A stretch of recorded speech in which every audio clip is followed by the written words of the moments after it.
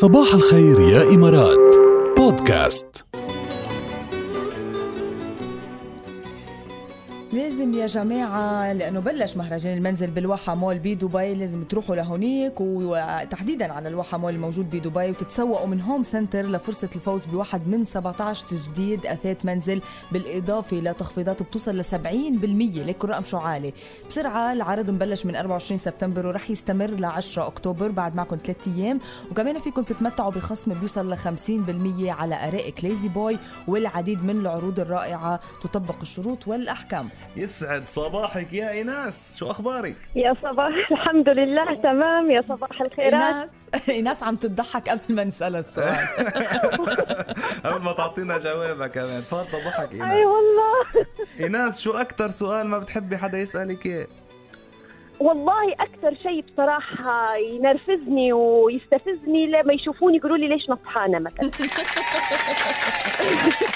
هيدي الزقفة لإلك، لأنه ما رح تصدق شو اللي صار. قبل ما تبعتي الSMS بثواني كانت ركال عم تعمل ستوري على الرابعة FM على الانستغرام، عم تسألني إلي إنه شو أكتر سؤال بيستفزك، وجاوبتها نفس جوابك. إيه بس في تفاصيل زيادة بالستوري بدك تفوتي تشوفيها وتضحكي هونيك. لا أكيد إنه قال إنه ليش بيسأل طلع فيه ليش نصحان، ليش أولك يعني، ليش هرمونات يعني ولا نافخيني على المحطة، شو نصحان. هو نصحان يعني. أنا واحدة من الناس تكون عارفة إني أنا مثلا وزني زاد طبعا، ومش حابة حد يقول لي هالكلمة أصلا يعني إنه أنا ما معي خبر منيح لفتر لي نظري والله، يعني شيء لو ما تقلي ولا لو ما تقلي ولا منتبه. ولكن الناس لا والفكرة إنه يعني إنه شو بده يكونوا يعني أكيد مش نافخيني على محطة ولا إنه يعني نصحان لأني عم باكل خي، عرفت كيف؟ هذه الواحد ياكل أحيانا ما نعرفش يعني يكون عامل ريجيم. أنا مثلا في دايت حاليا بس وزني بيزيد ما بينقصش يعني، ما مش عارفة السبب يعني. هذا شوفي في أحيان معضلة ما بتنحل، أحيان هيك بتصير يعني ما بدك تشوف بدك والله. تصبري بدك تتحملي، عرفتي كيف؟ وما في مشكلة، واللي مش عاجبه ما يعلي حواجبه. في هيدي نقولها نحن. أيوة جبتها بالأخير يعني. ولكن إيناس مرات بتكوني زايدة كيلو ونص يعني مش مبينين فيكي، بس كيف بيلاحظون ما بعرف. والله ما نعرف حتى أنا بصراحة، لأن هي الزيادة ما تكونش عندي مثلا كبيرة. بس اللي بيشوفني بيقول لي أنت ليش نصحانة يعني. صح إنه يا أخي احترم مشاعري يعني. تكوني زايدة 2 كيلو ما رح يبينوا إلا على الميزان يعني، حتى عتيابك ما بيفرقوا. أيوة. بس الناس بتشوفهم كيف أقوى من الميزان بيبقى يعني مش. أي والله عيونهم الميزان والله أبدا.